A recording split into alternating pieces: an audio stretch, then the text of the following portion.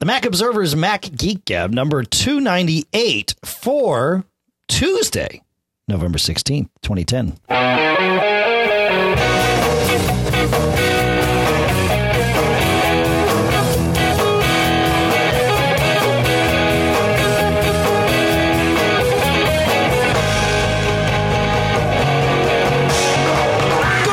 folks, and welcome to the Mac Observer's Mac Geek Gab, the show where usually you write the agenda. You ask us questions. You provide tips. We share our answers. We share our own tips. But today, you're writing some of the agenda. That's right. But it's a cool stuff found show today, folks. The hopper got too full. We didn't do one in October. So today is the day. Here in Durham, New Hampshire, I am Dave Hamilton.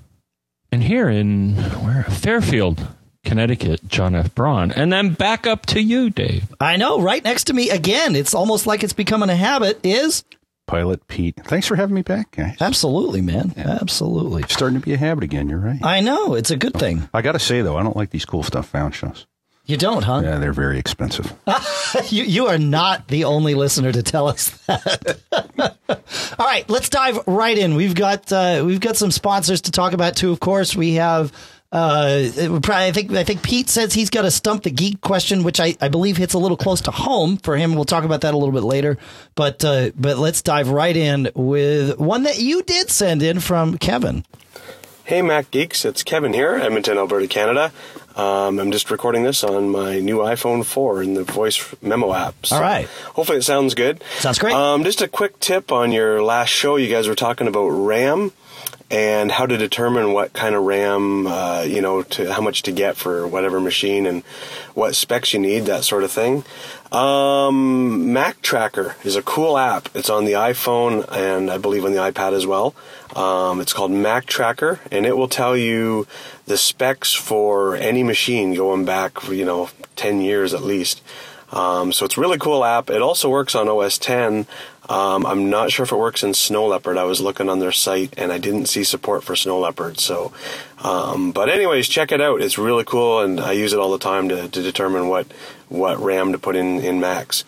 Love the show. Thanks a lot. Okay, bye. Awesome. Thanks, Kevin. Yeah, that's mactracker.ca. And I believe it does run on Snow Leopard. I know I've run it. Absolutely. Run it recently. Okay. I decided to take the hit for the team. And here's the other good thing about that piece of software, Dave. What's that, John? So I tried it on my portable, is that it shows the sometimes hard to determine actual and the Apple recommended value. So I looked up the machine that you and I have, which as everybody should know, although Apple says it can take 4, it can actually take 6. So these guys actually listed, they say actual 6, Apple 4 gigabytes of RAM. Okay. So I'm convinced that that's an accurate tool for telling you reality.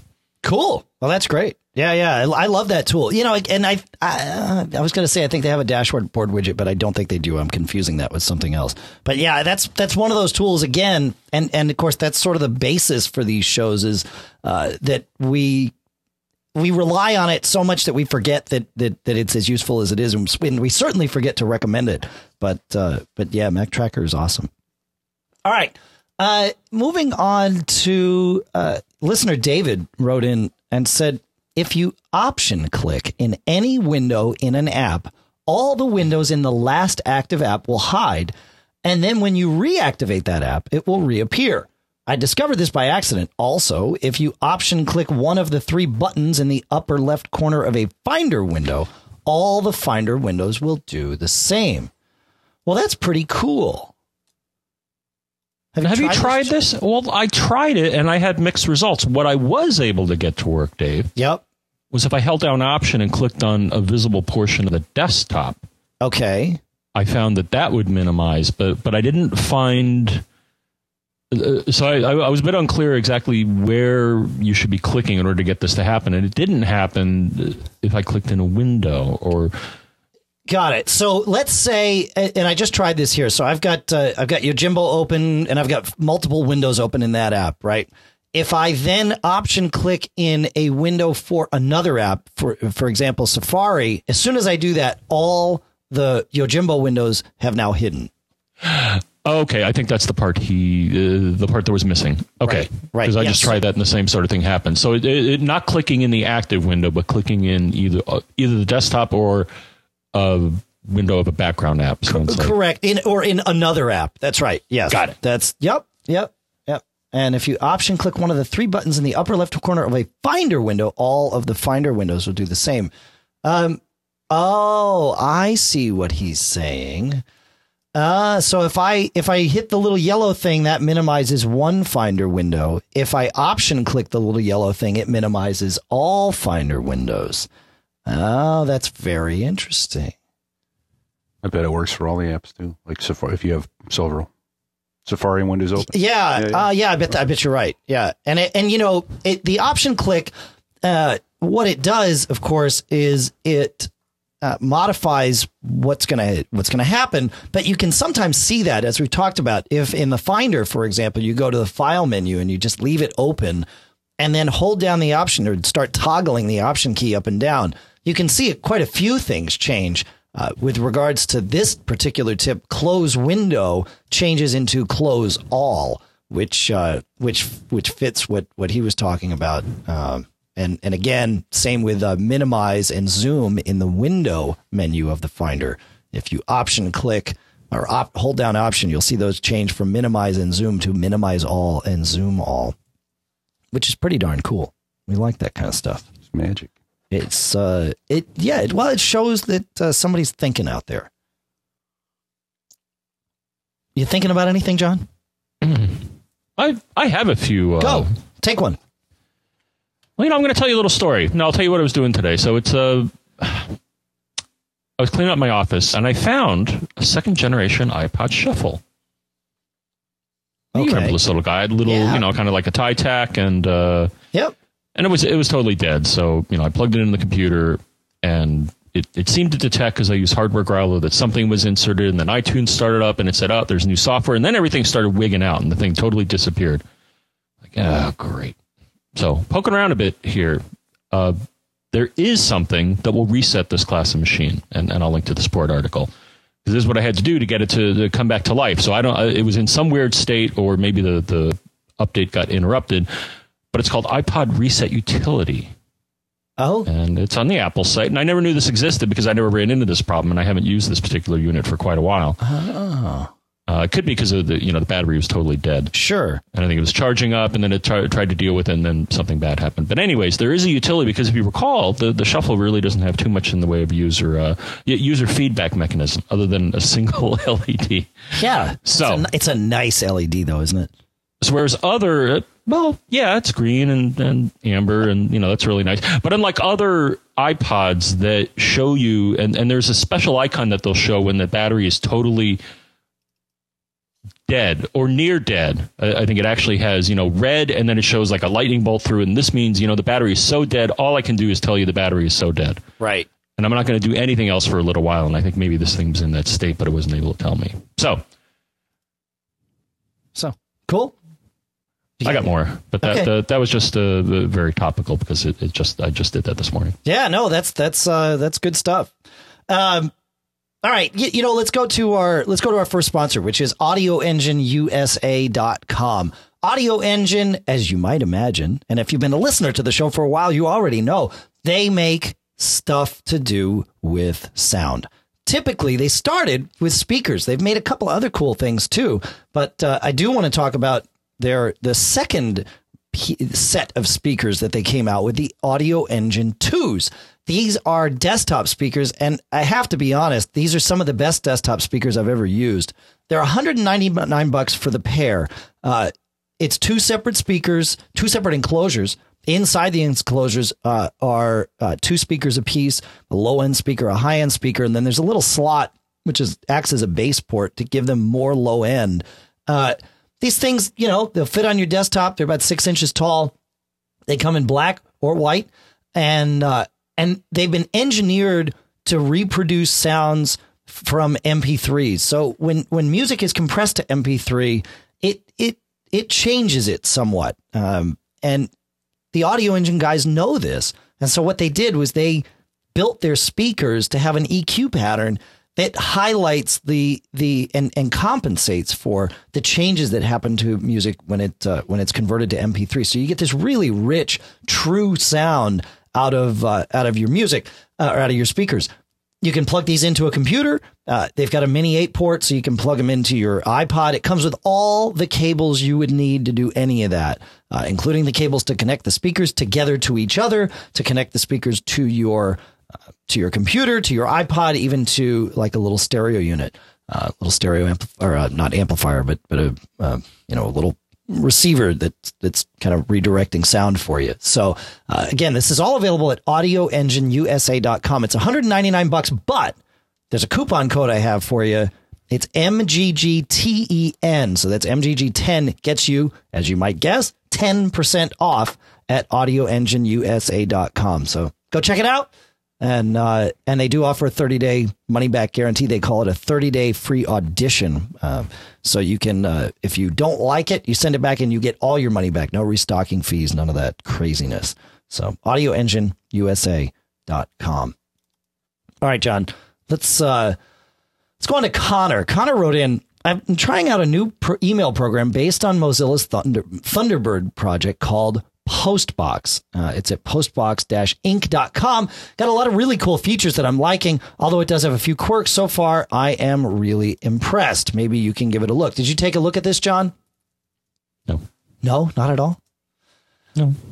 It's, I'm a mail type of guy, Dave. I can't. You can't ask me to make these drastic changes all the time. I mean, come on. I agree with you. It does. It kind of has a, it looks similar to mail, but it's got this 3-pane thing going on where you pick your folder and then you can have topics and even favorite contacts and stuff listed. So, it's one of these things. The good news is that it is a cross-platform deal. At least I'm pretty darn certain that it's a cross-platform deal. Need Windows? Yeah. Okay. Yeah. So, and the reason I say that's a good thing is let's face it. A lot of the development for Mac-only email clients has ground to a halt. And that's because of the success of Mail. But if you don't like Mail, or if you do like something like Postbox better, look for something that's being developed cross-platform. If they've already figured out their development path and they're going cross-platform with it, you've got a good chance of this product continuing to be updated and supported. Whereas I think the market for a Mac-only third-party email client is shot. But yeah, this one's interesting. It's got some features like a quick reply kind of thing where when you're reading a message, you can hit a little button and it automatically builds a reply and you just type it right there. Obviously, you can quick reply all. But it's an interesting little interface. It's clean. I like it. You should check it out. Pete's asking me how much it is.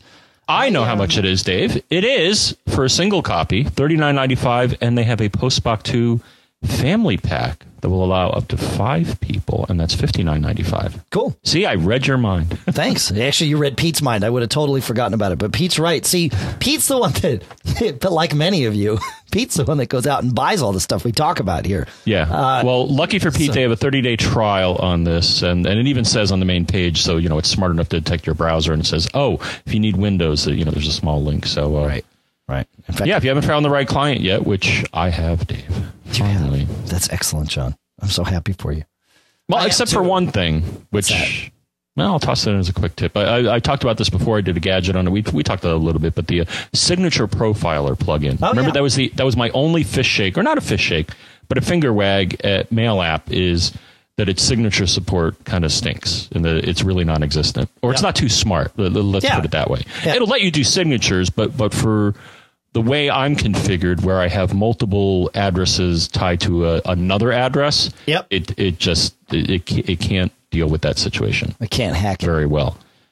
No. So that's something I'll link to as well. And, the guy's been updating it. And, well, once it's in place, I don't even know it's there. It just does what I would have expected Mail app to do, which is, provide the signature keyed on who the person's sending to. Yep. Right? Okay. Right. Yeah. Yeah, no, that Signature Profiler is cool. You mentioned that. I think it was a previous Cool Stuff Found show when you first introduced that. But, it's good stuff. All right, moving on to a comment from Jeff. Hey, John and Dave, it's Jeff from Denver, Colorado. I was just listening to episode 289, and John was talking about using Safari to download a YouTube video. I actually found an extension. If you have Safari 5, you can install an extension it puts a button beneath the YouTube video where the like and all that is. And if you click on that button, it gives you options to download the video in both Flash or MP4 in the different resolutions available. I will send you an email that has a link that you can put on the show notes. This is where you cut me off. All right, we'll try to cut you off. Oh, yeah, see, I got to push the buttons. Yeah, so it's cool. Have you used that one, John? I know you were using quite a few of these. Well, I looked at theirs. So the one that he's recommending, yeah, it's FastestTube. Correct. .Quizzu, KWIZZ unit.com. What are we, Canadian now? Well, I'm trying to slip into my phonetic alphabet there. All right.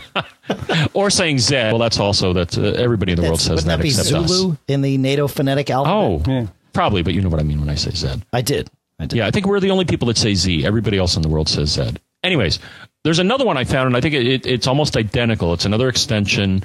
It's called YouTube Video Downloader for Safari, and it does a similar thing. Is that all of a sudden you'll see this button, and it's funny because once it's there, you kind of expect it to be there. But yeah, you just get a download button, and it will typically, as he said, that this one does the same thing. It gives you a choice of FLV or MP4 to save it. Because I guess it really is an MP4 in there. It's just covered with an FLV wrapper. Is it always that way? I guess it is. Yeah. Sometimes. Yeah. All right. I think that's always the case. I think FLV can support MP4, but I think you can put other things within an FLV file using another type of encoder. But yeah, having that option is, so we'll link to both of those. They look pretty identical in what they do. Yeah, I found it to be nice because I was doing some stuff for work and was trying to basically create a little podcast feed for guys to be able to see some of the videos that were being put out. And of course, it wasn't YouTube; it was on a private server, and there was no option to download. Like at least sometimes there is in YouTube, and so that helped perfectly. I was able to pull it down, convert it to the proper format for the iPhone, and set it up. So it's very useful. Cool, very cool. We got an email from Greg with more Safari extensions. One of them is the one you just mentioned, John, YouTube Downloader. One is Save Tabs, which does just what you might think, where it saves your Safari tabs. Another is No More iTunes, a very handy little idea. A lot of times when you click on an iTunes link, it brings you to the page in Safari to show you the iTunes page, and then it launches iTunes in the background, which you may or may not want to have happen. And this No More iTunes Safari extension is for those of you in the latter camp. So that's another good one. And then he's got two Facebook extensions that he recommends. One is Facebook Photo Zoom, which is a handy little thing. And then also Facebook Ads Blocker, which of course I can't get behind, but we share all things here. So off you go. Got anything on any of those, John? Have you used any of those? Just the down. I think he's talking about the same one. There seems to be quite a few of something similar. He is. He's talking about that same one. All right. Oh. And then I think it was another Greg that sent in a comment about a little app called GrabBox, which is at GrabBox double B together, like they're supposed to be. Whatever that means. Grabbox.devsoft.no. What GrabBox does is it's for those of you that have Dropbox accounts, which are available for free. In fact, we'll even put a link in the show notes that'll get you an extra 250 megs and also sends us an extra 250 megs for the Dropbox. But you get 2 gigs, so 250 free. What GrabBox does is it reacts to, as per their description, reacts to screenshots that you take. It automatically copies the screenshot once you take it to your Dropbox public folder and then puts the URL for that screenshot in your clipboard. So you can take a screenshot and then the next step you make is you paste that into an email. You could paste it onto your Twitter feed, whatever you want to do. And boom, you've got an instantly publicly shareable screenshot without having to do any uploading or any, craziness. So the thing I can't understand is why I have known about this one for like 3 weeks since he sent it in, and I haven't installed it yet because it sounds frankly perfect and saves a lot of hassle and headache. So that's a good one. I like that. Have you tried this one, John? I read up on it. Yeah, I got the same out of it that you did. Okay. Yeah, it's something that. Wow, that's useful. I know. The more I think about it, the more I think, what's my problem here? This would be good for a very quick support incident, like rather than firing up firing up a utility. I mean, a snapshot could get the point across as far as like, well, try to tell me what you're seeing. No, let's just do this. So I guess the only thing is you got to make sure that the person, I got to get my parents set up with Dropbox. That's right. Oh yeah, and then share a folder between them like you and I do. Speaking of Dropbox, Dave sent in a little audio comment about Dropbox. Hey guys, it's Dave. Just wanted to give you guys a heads up or a tip for Dropbox. I know everybody uses it and loves it. They recently expanded their referral thing to allow you to earn up to 10 extra gigs free. But I also just learned about something last week that I hadn't heard of anywhere. They have some type of education program discount. So basically, if you go to dropbox.com/edu, if you can basically link your account to an email address with a .edu extension, they'll double your space for your referrals. So normally when you do a referral, you gain an extra 500 megs. If you have it linked to an EDU, you gain an extra, 250. If you link to an EDU, you gain 500. And they actually do it recursively in that it's not only for future referrals, but it's also referrals that you've done. So I linked mine, and now I got 20 plus gigs free, and I still haven't even used all my referrals. So it's pretty cool. Just figured I'd throw that out there because I'm sure there's a lot of people that are college students that listen, or professors or whatever.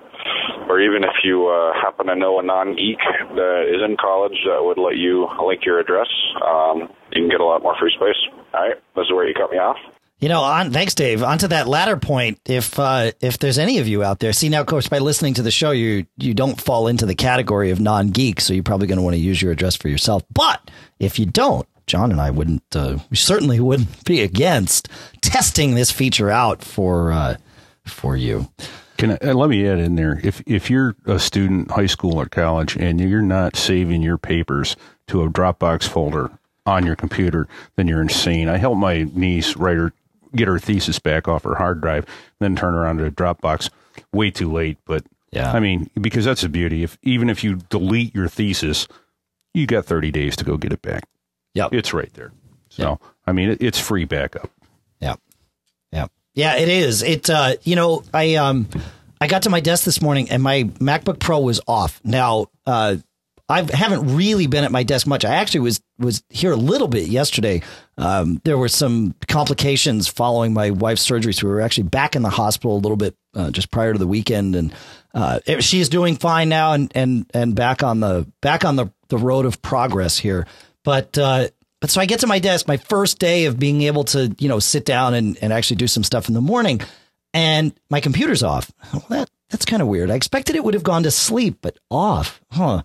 So I try to wake it up and I finally, hold down the power button enough. I finally get it to come up and I realize it's booting from my backup drive, my clone drive. And at that point once it booted up, I realized it says, we can't, should I initialize this disk that you've inserted because I can't recognize it. And I thought, well, maybe not quite yet because I think that's my other hard drive. But let's take a look. And it had been since the 10th was the last time the clone ran because my computer's essentially been asleep at clone time since then. Now, a Time Machine has been backing up, but restoring from a Time Machine backup is a whole lot more time intensive than simply booting from my clone drive. And as I said, I hadn't been at my desk. There was stuff I needed to do. I couldn't just jack around with my computer all morning. So I booted up from it, but realized, okay, I'm 5 days old on this. But the reality was with Dropbox, having all my documents on my Dropbox folder and all my mail in IMAP, I really didn't miss anything. The only thing that I didn't have on the old drive or on the clone drive was that I had updated to 10.6.5 on my laptop and had not done that on the clone drive yet. Now, whether that had something to do with why things corrupted, I don't know. I was able to get it to mount the drive after I used Disk Warrior, which really, I tried every other tool, Drive Genius, Disk Utility, and one other that doesn't come to mind right now. But Disk Warrior was the only one that got it back, but didn't get everything. Something got corrupted. So I'm starting to wonder if maybe there is something going on with my hard drive. You remember, John, this was the drive that had a similar problem when I sent it into Apple.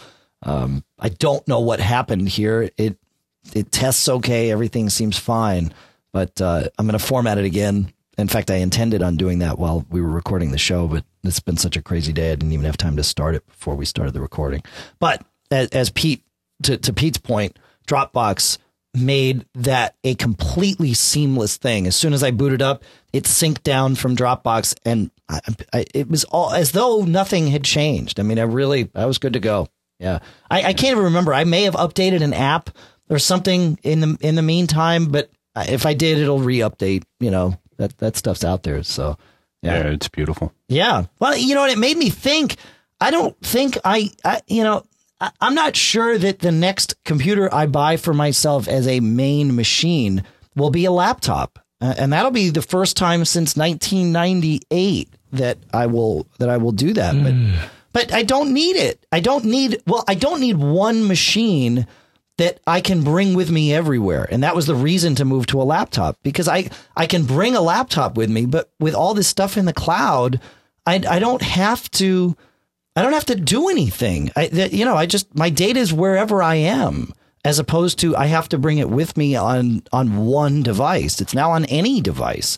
So I think I'm going to get a screaming iMac or I don't know that a Mac Pro is really warranted for me having it in the office, but certainly an iMac is, a lot more horsepower for the buck.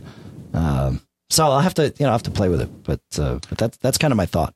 Sure. Yeah, so Dave, speaking. I'm not speaking. Well, I was going to speak. Do you have some, Pete? No, I was going to say, well, now you get an excuse to get a MacBook Air. Yeah, well, that's what I'm thinking. Have the powerhouse at home, MacBook Air on the road. Yep, that's right. All right, sorry to interrupt, John. So you were talking about 10.6.5, Dave. Yes. And I got a sad tale, but I was able to fix the problem. So here's a sad tale. So I upgraded to 10.6.5 because even though I had no reason to, I just wanted to be part of the group of people that dove in and did it. Okay. Just, sense of community. Right? Yeah, that's right.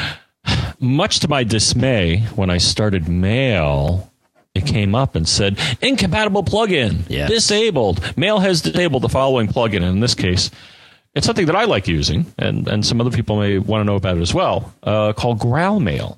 Okay. You know what Growl is. Growl is a notification system, and the Growl package actually includes an optional, I believe it's an optional install in the Growl installer, that it's a plugin for Mail. And when messages come in, it'll show you like a brief preview in a Growl alert, and you can, set the timing, just like all of the Growl things. But unfortunately, even a point upgrade like this from 10.6.4 to 10.6.5 changes something somewhere where all of a sudden Mail thinks that the plugin's not compatible.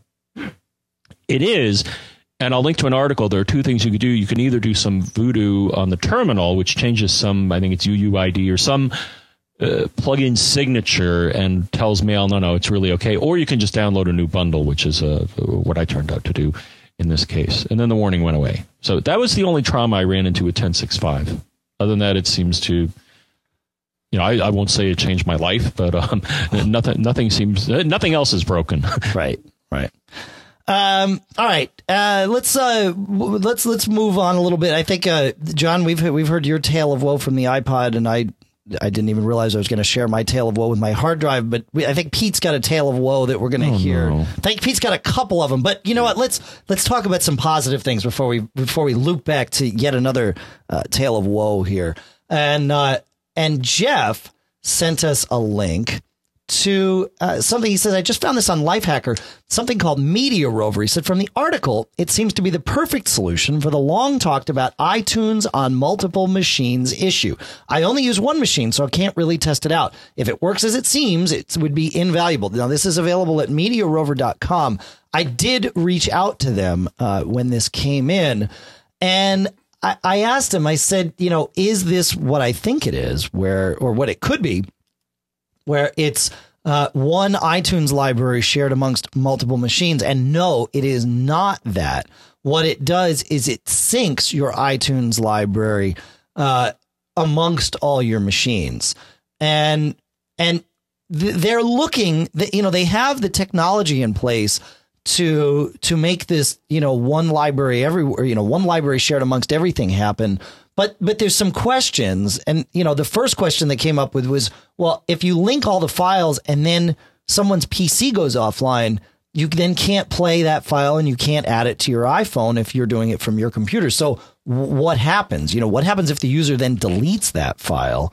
And if they're linking and syncing things like most played and ratings, whose library wins, or does it have to be added together? So they've got some questions about how best to do that, and that they're reviewing there. And if you have any thoughts, send them in, and we'll pass them right back to Media Rover. So that was kind of their question back to me. But yeah, this looks pretty cool, and it syncs the libraries everywhere, so you can have everything everywhere. But again, you're making multiple copies of all these songs with this. Pete, you got something? No. Oh, okay. Sorry. No, it's all right. Without you having your computer here, I have to go on body language. That's so. right. John, anything to add to this one before we move on? No. All right. Then I guess we move on to Tony. And Tony writes, if you need to help someone with their computer, and Helper and Helpy both have TeamViewer installed, you can control each other's computers, and it's all free. He says it's cross-platform, and there's also an iPhone app for the person doing the helping. I recently used this in China with my MacBook being the helper to my mom in the UK using XP, and later with my business partner in the UK who had a mail problem on her iMac. And I had to get her to hook up my iMac at the office and then import mailboxes from the shared setup. I did this all with TeamViewer. It was a geek triumph, especially as TeamViewer traverses the Great Firewall of China. So computer sharing, TeamViewer,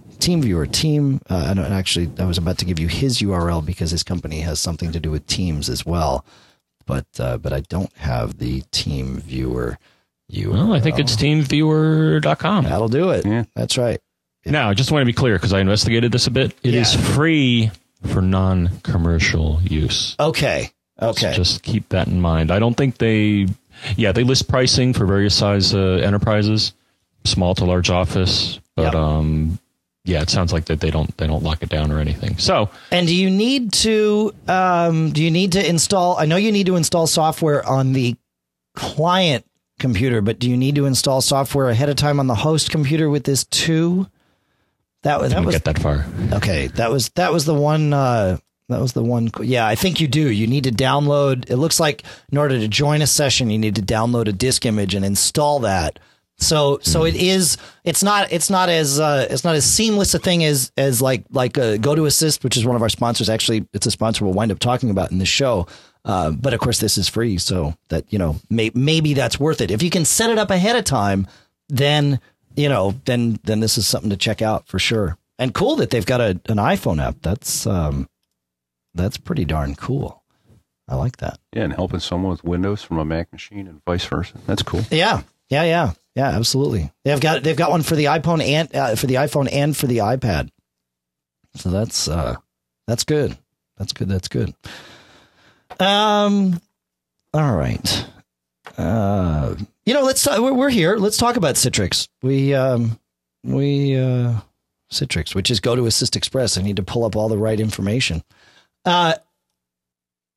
Again, one of the benefits here. So the idea is GoToAssist lets you control another computer. The biggest benefit that we saw, John, and the thing that kind of blew us away was I went and set things up on my computer, and then I gave John a URL, and John was able to let me control his computer without installing anything. He didn't download a disk image. He went and visited it in his web browser, agreed to a couple of things. Yes, some software was installed. It's a Java thing. So it happens kind of behind the scenes. There was no disk image to download. There was nothing to do. And correct me if I'm wrong, John, because you were on that end of the equation when we last tested it. Is that right?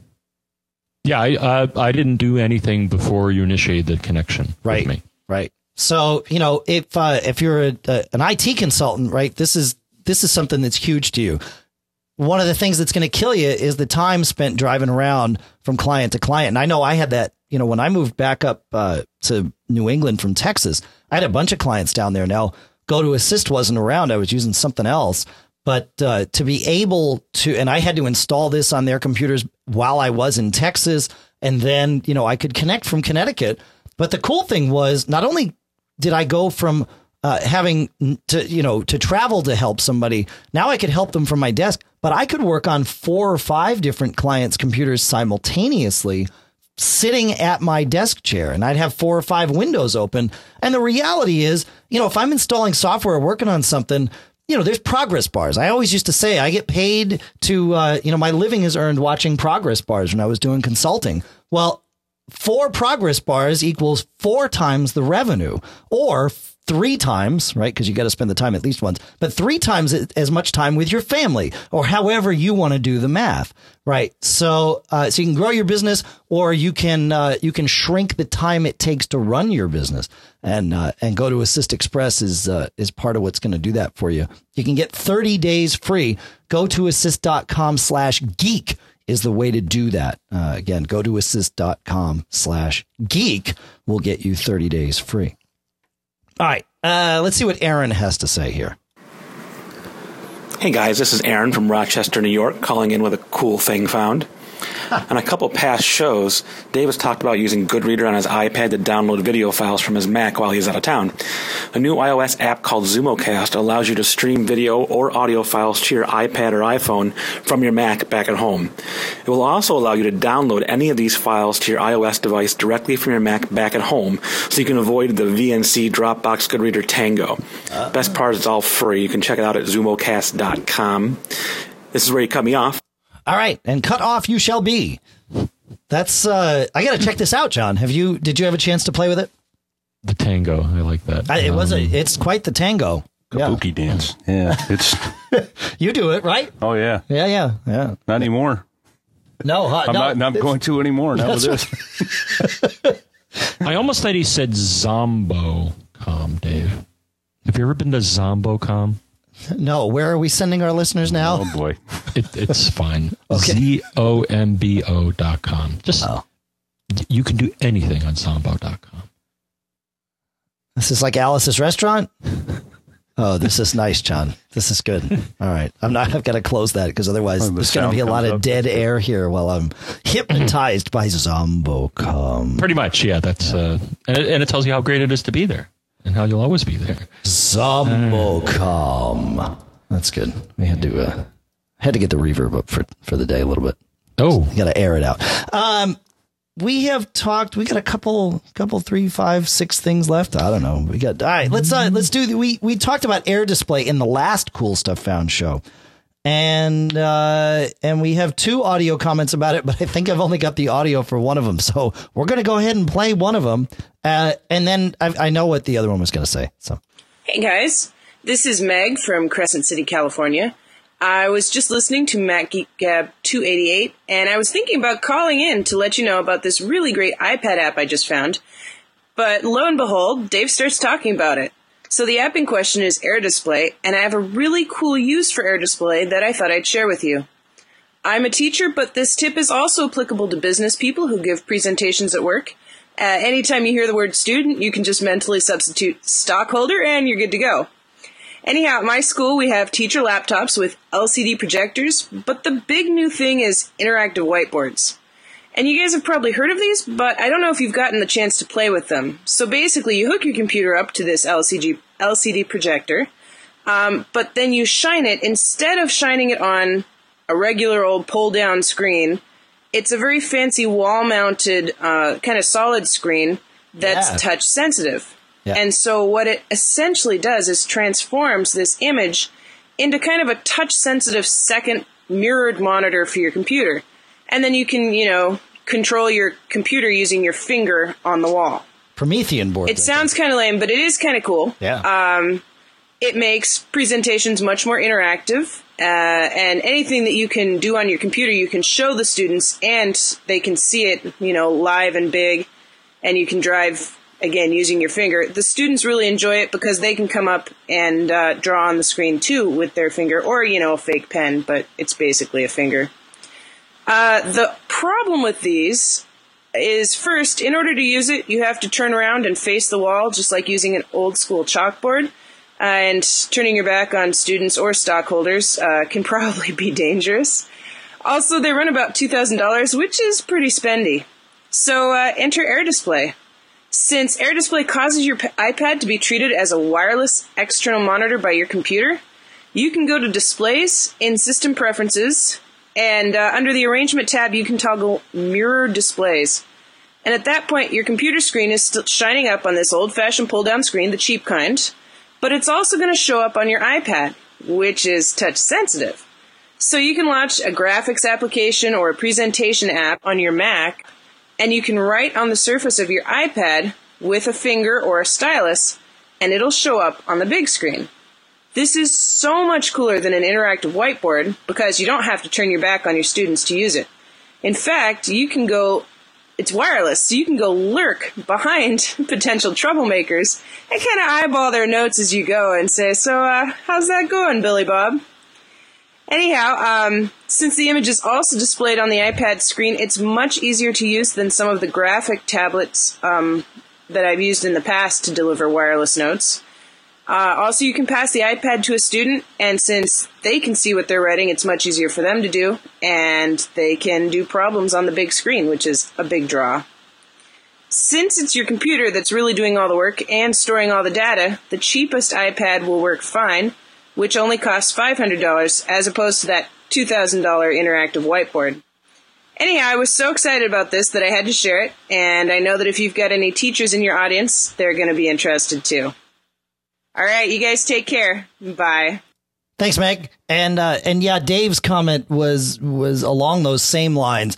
That AirDisplay is touch sensitive in that anything you do with it mimics the use of a mouse or a trackpad on your Mac. So if you're using AirDisplay to extend your Mac's monitor and you put something on that, you put a window in that display that you want to interact with, you do not have to use the mouse there. You can reach up and touch it, and open windows or close windows or move windows around or whatever it is you want to do. So yeah, very, very cool stuff. It's actually kind of cool. You can put a calculator up or whatever, and you just reach up and touch it. So yeah, it's cool. As all this stuff sort of blends together, and especially as 10.7 comes out and we start blurring the lines between iOS and Mac OS and differentiating functionality. I think it's going to be pretty interesting.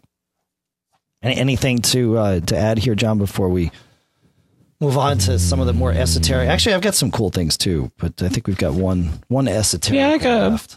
Yeah, I got a couple I can toss in at the end. All right. So Mark wrote in and he said, I accidentally stumbled on this while working with Cinema 4D and Unity. Preview, the app built into Mac OS X, can view, rotate, and zoom Collada. These are .dae files, which is the XML-based 3D file format. I can't seem to find many references due to this on some forums, other than common 3D formats I've tried don't work. So he did. He put together a little Mac Geek Gab experiment kind of thing where we could rotate the logo around and all that in a 3D view. But yeah, it was an interesting, cool little thing. And that's the point. All right, so we've got a couple of these of our own. We've shared all the ones that you have sent in. Before we do that, Pete, you want to tell us quick about your tale of woe? Okay, well, I'll go into a question, but the first thing I wanted to mention was John was talking about upgrading to 10.6.5, and many of you know I run PGP whole disk encryption.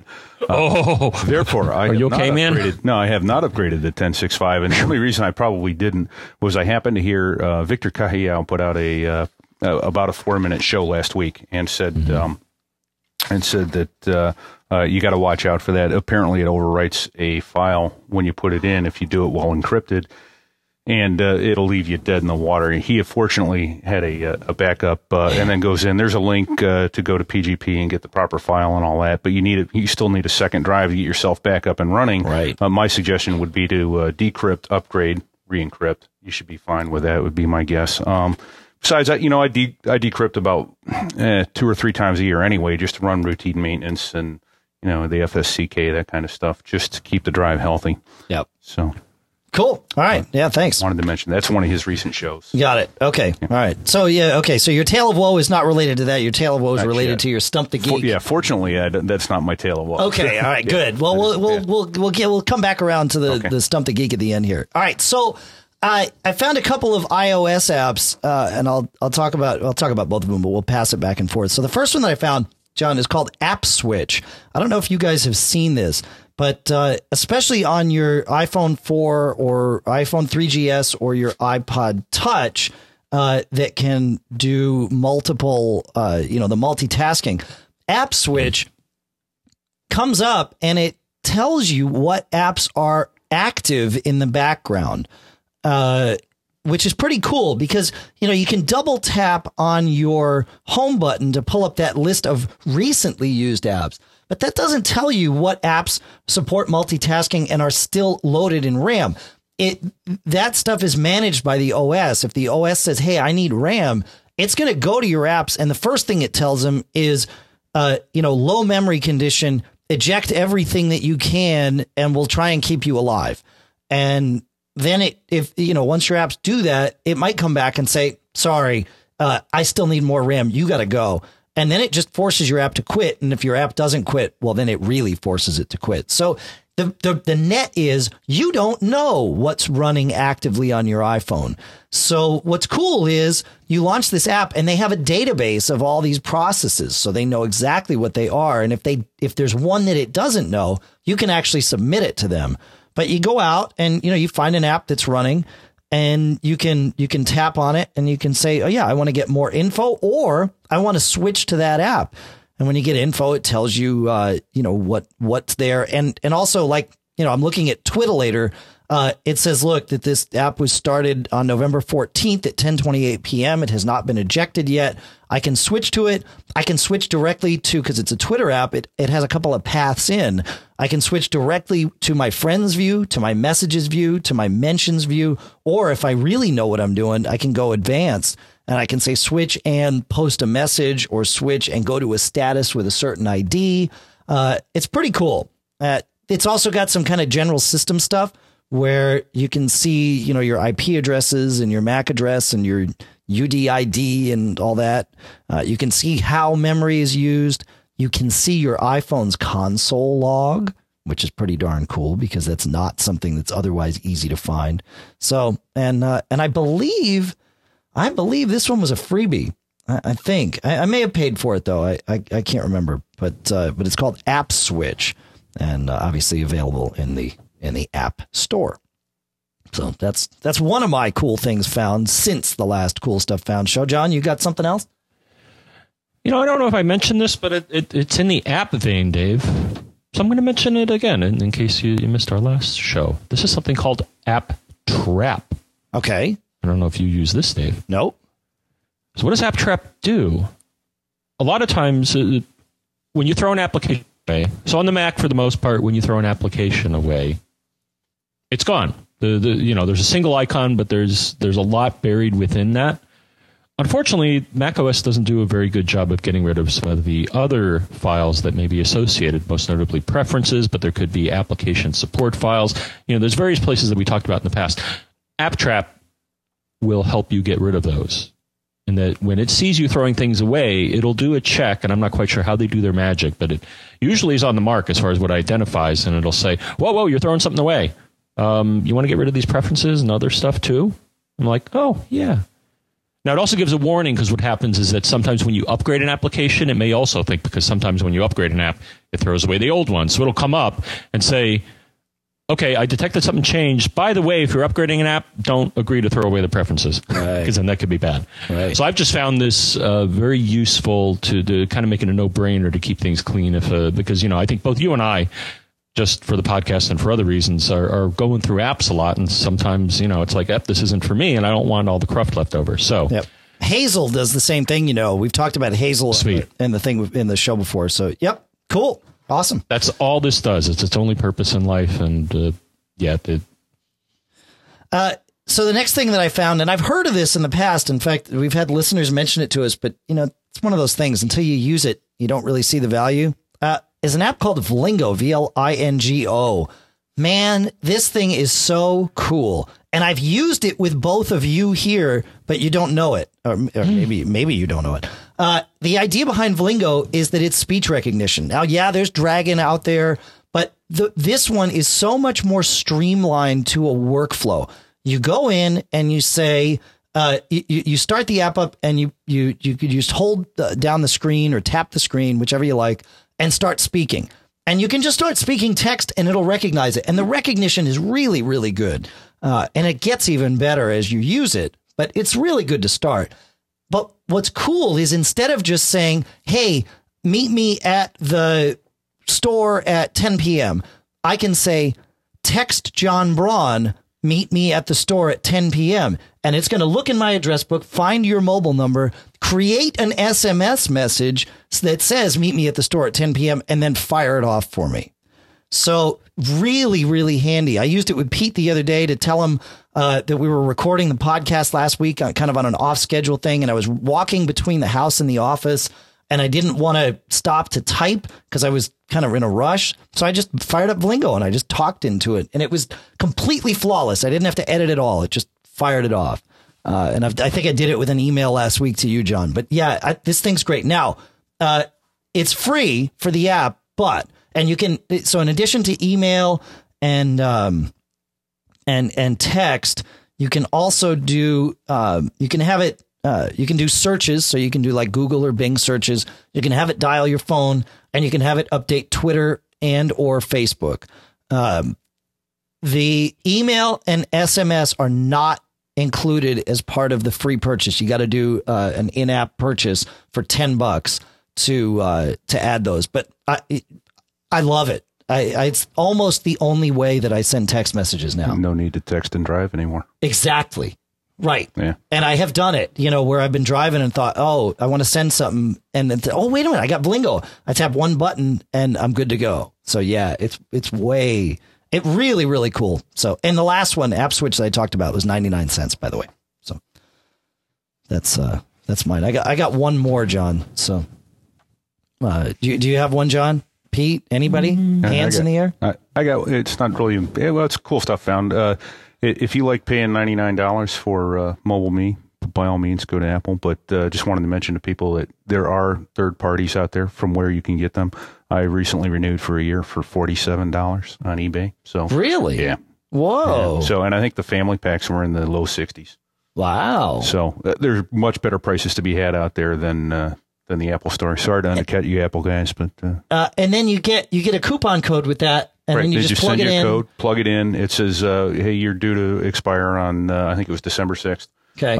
And I say, I want to renew. Okay, put in your code on December 6th. You'll renew for a year. Got it. Okay. So boom. So cool. Simple and easy, and more than half off. Wow, that's huge. That's awesome. Anything, John, before I talk about my last one? Nope. Why don't you wrap it up? Okay, so to answer a listener's question, somebody was asking, how do I subscribe to the premium show on the iPhone?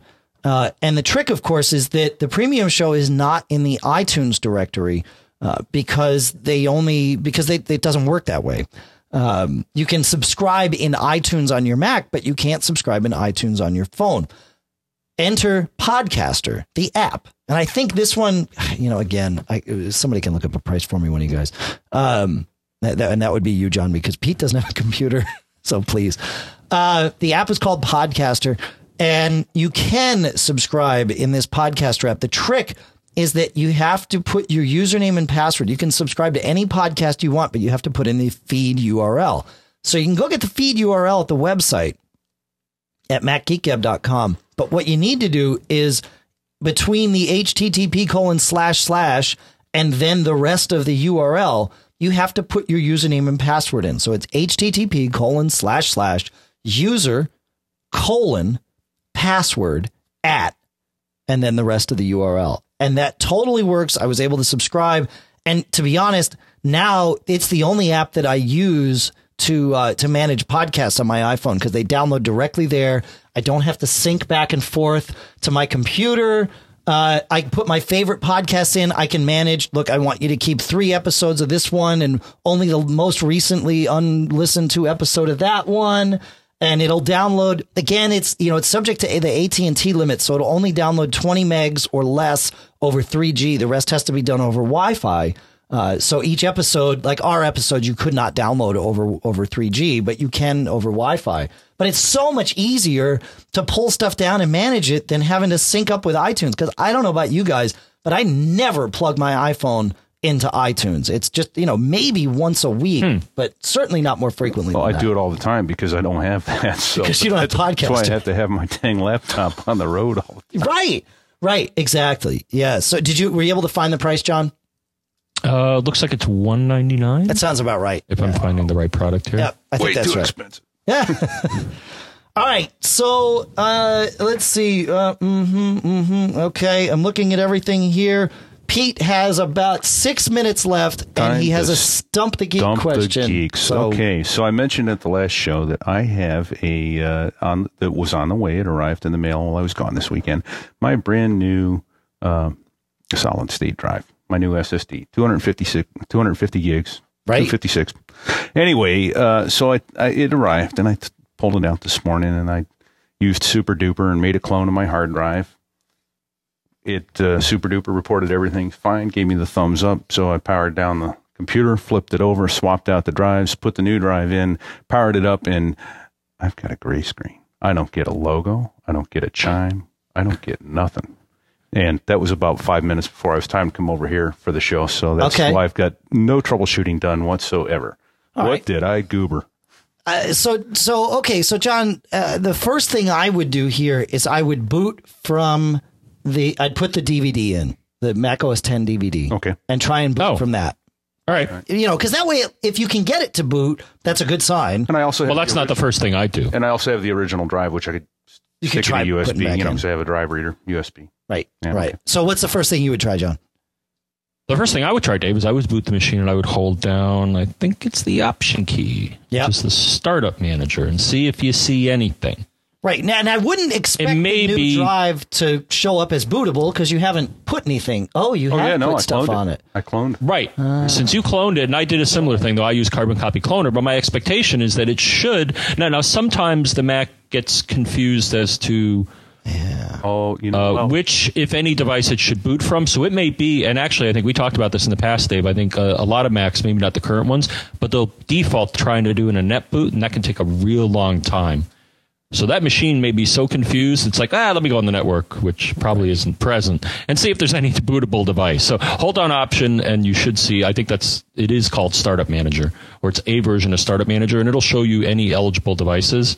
Yeah. As a reality check, and I think you were going in this direction, Pete, is that you probably have a case, an external USB or FireWire case that you could toss the old drive into and just see if it...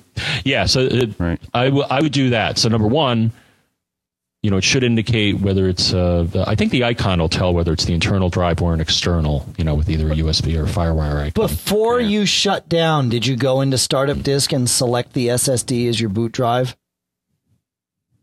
I did not. No, I just, No. So a PRAM reset would potentially also flush that out. But I'm not even getting a chime. That's what's disconcerting to me. Yeah. I'm not getting a chime. Yeah, that's a bad sign, man. Yeah. That's telling me like firmware stuff, right? Well, or that RAM jogged loose. Yeah.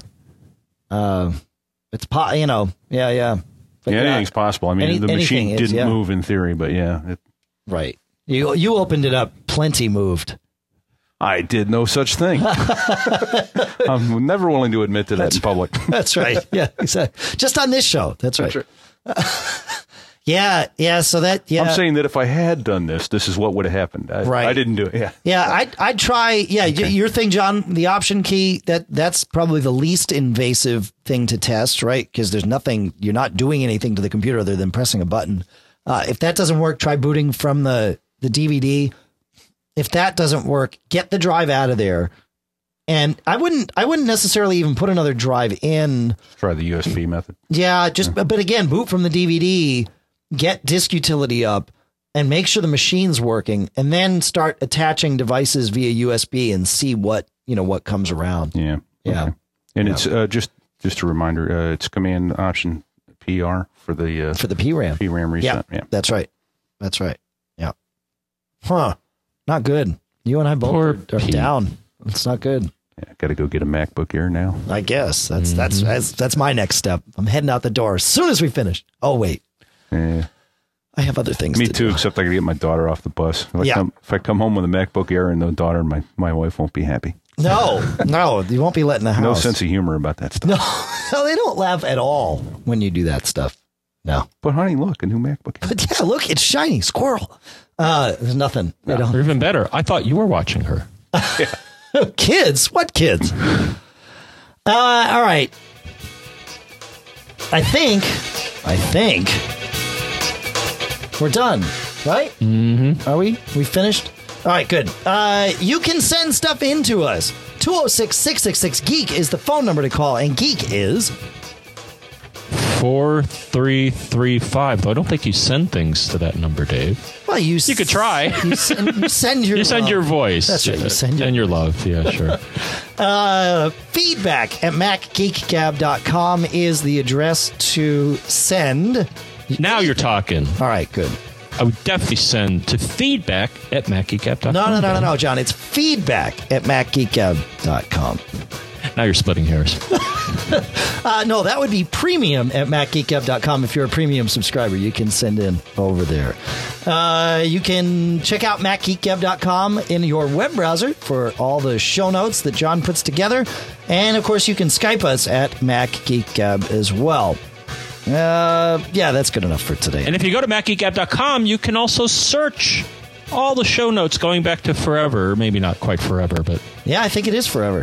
But yeah, if you remember something that we talked about and we put in the show notes, you'll find it. And if you want to know when the show notes are coming out or when the shows are coming out, then there's a thing called Twitter, which still seems to be working.